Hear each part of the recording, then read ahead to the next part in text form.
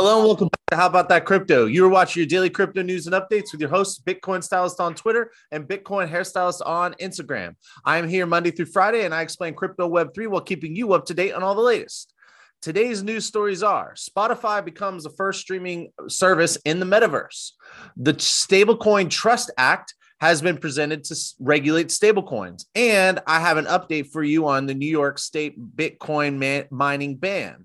What does all this mean? Not to worry, I will explain it all. But first, if you like the content or don't like the content, please let me know by leaving a comment below. If you're listening on podcast, please give me 5 stars and follow me. If you're watching on YouTube, please smash the subscribe button, ring the bell. It helps support the channel and it doesn't cost you anything. Just to be clear and litigious, this is not financial advice. This is for entertainment purposes only, and you can use the links below to do your own research. Well, I hope you all had a good weekend. All the mothers out there, I appreciate you. Hopefully you were all focused on enjoying or making great Mother's Day and not looking at the crypto prices. I know I stayed away, well, mostly at least. I woke up this morning and saw the price had broken below 33,000. I'm like, oh my goodness. So what are you going to do? Are you buying the dip? I have to buy the dip, but with what money? Well, until I figure the answer to that question, I think I'll just focus on the news, non-price news that is. Let's start off by sharing my screen. If you're listening on podcast, you can use the links below or just listen along. All right. Author Sarah Perez reports for TechCrunch. Spotify becomes first music streamer to launch on Roblox. I think this is pretty cool, actually. This is happening in Roblox, which is not a blockchain company. However, they have ventured into blockchain, crypto, and the NFT space earlier this year. I expect this to continue to grow as long as the crypto market continues to grow.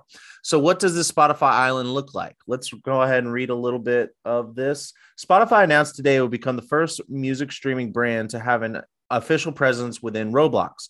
Roblox, if you don't know, is a metaverse, and it's basically like a game with a bunch of games and experiences inside of it. A lot of young kids play this. With the launch of Spotify Island, a place where artists and fans will gather to play interactive quests, unlock exclusive content, and buy artist merchandise. The new Spotify Island destination Roblox will actually consist of a central mainland surrounded by a collection of themed islands, which players can explore and interact with by walking, running, jumping, and touching and picking up various objects.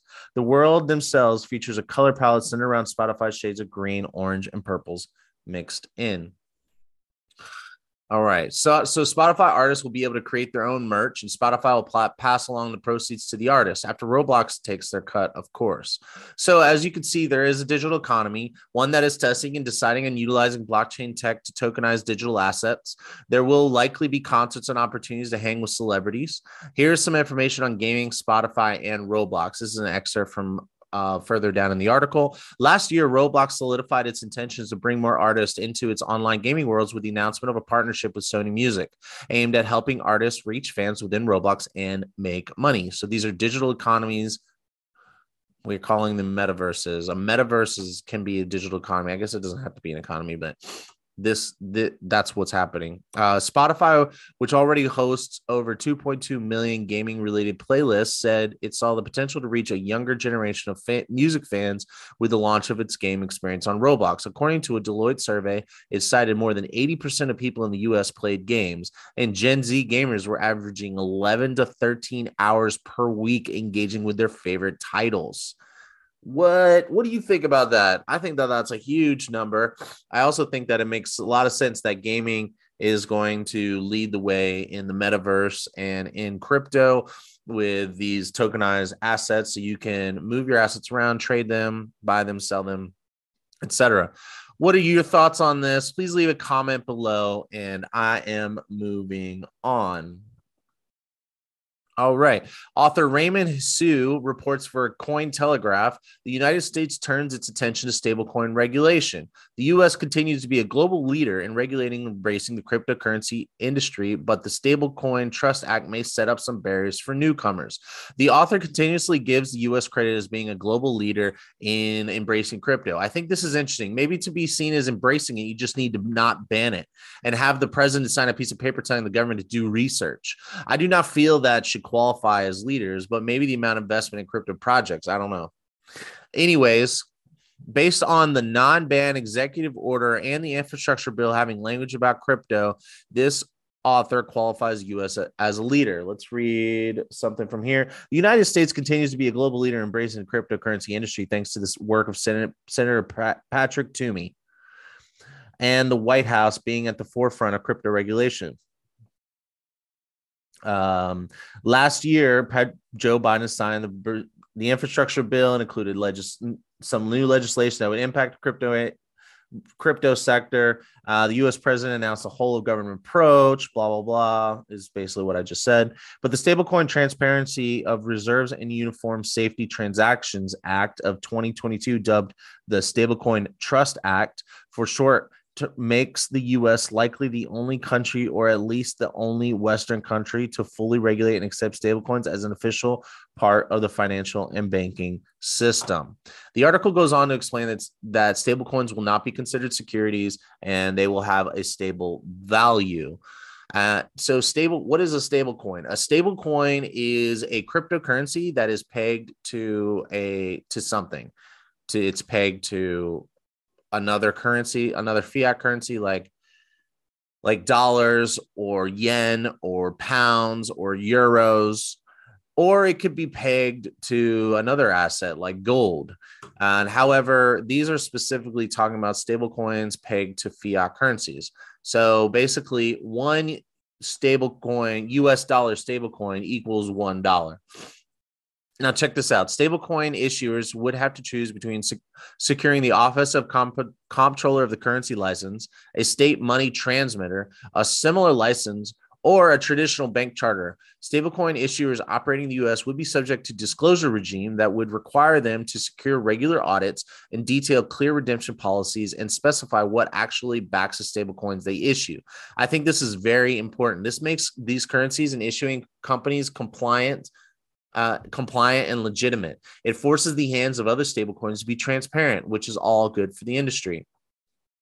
And the question comes up, do we even need a US CBDC? What is a CBDC? A CBDC is a central bank digital currency. Basically, it's a crypto issued by the government, or really by the bank, not by the government, because as we've learned in the past, the U.S. central bank is not a government entity. It is a private entity. And look it up if you don't believe me, or check out my episode where I talked about that. So why do we need it, though? Well, we have emergency payments like stimulus checks, probably universal basic income at some point, whether you agree with it or not. That would be a way for them to issue that. Tax returns can be issued in crypto. That's government owned and run crypto.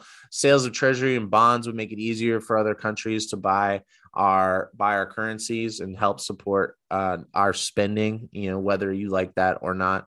And but like mainly emergency payments, maybe remittances. Truth is, the bill will likely not get voted on. My understanding from research and interviews is a lead up to an election corresponds with bills being proposed as a form of political communication to constituents for their position on various things.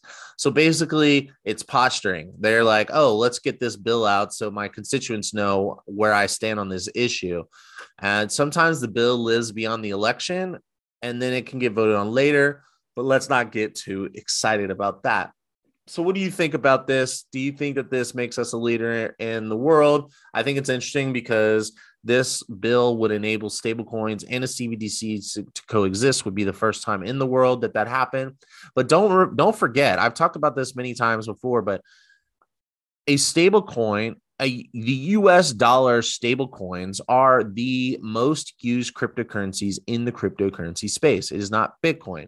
Bitcoin is the most used, is the most popular cryptocurrency and the oldest, and is considered to be a store of value. But when you want to trade crypto, you will most likely go in and out of a stable coin. Like if you sell your Bitcoin, you'll sell it for like a US dollar stable coin.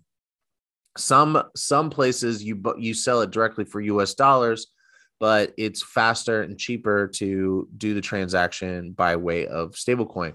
Well, what this is basically doing is it's giving another place for all of our US dollars that we continue to print. It gives another place for them to go and have utility. which in theory, in some places, the theory is that the US dollar's stablecoin being allowed to run free and even having some rules to where it can grow even bigger is going to help the US economy and the US dollar from having as much inflation. If you think about it, what is the problem with dollar? What isn't problem with inflation? There's too many dollars chasing goods. So that forces the prices of things to go up. Well, and if people don't want our dollars and want to hold dollars less, then that'll make prices go up even more, because that'll make the value of the dollar go down.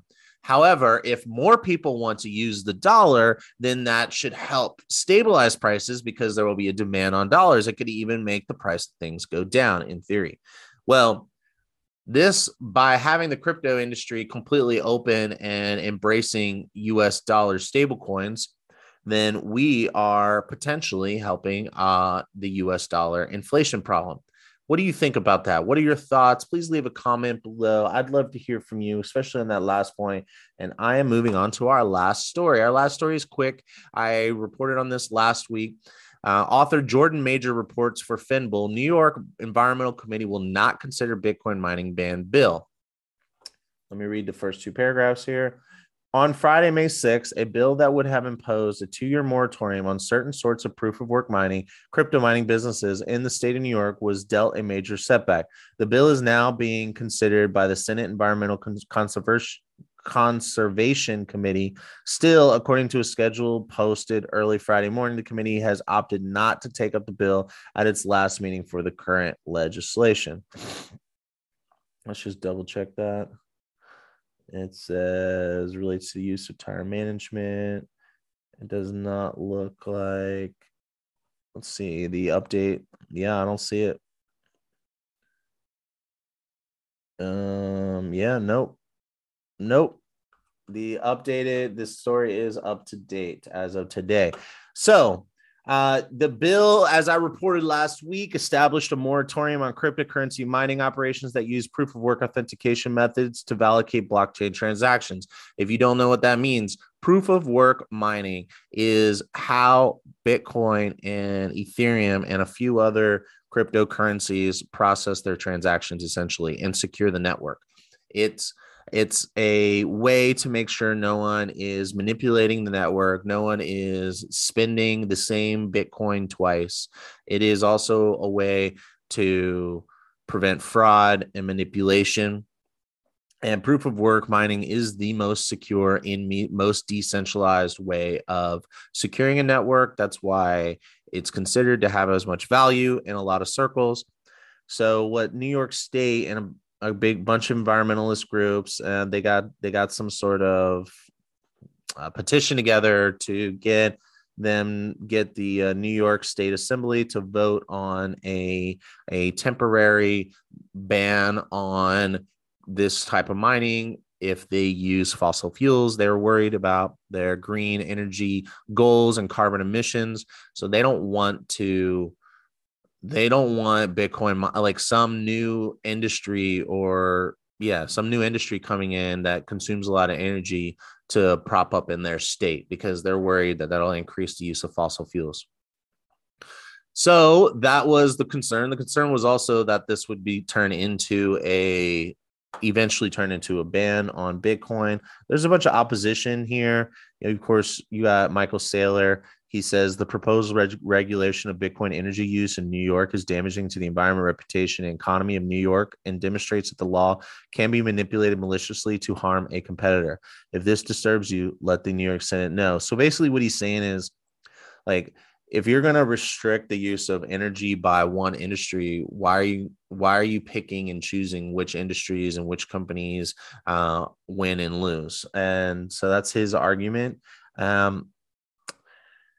So anyway, it does say right here that as a result of the committee's decision not to consider the bill, passage of the legislation before the full Senate for a vote is considerably more difficult. Nonetheless, it is still conceivable. This is not over. I will keep you up to date on this if this comes out with any more things to know about. But right now, this is definitely a win for Bitcoin mining. It would not be reflected in the price, of course. So anyway, what are your thoughts about this? I would love to hear from you. What are you doing when it comes to crypto? And are you buying, selling, diamond hands, paper hands? Hodl on. That's what I'm doing. Buy the dip if you have any money left. And I will see you all tomorrow. All right, hodl on.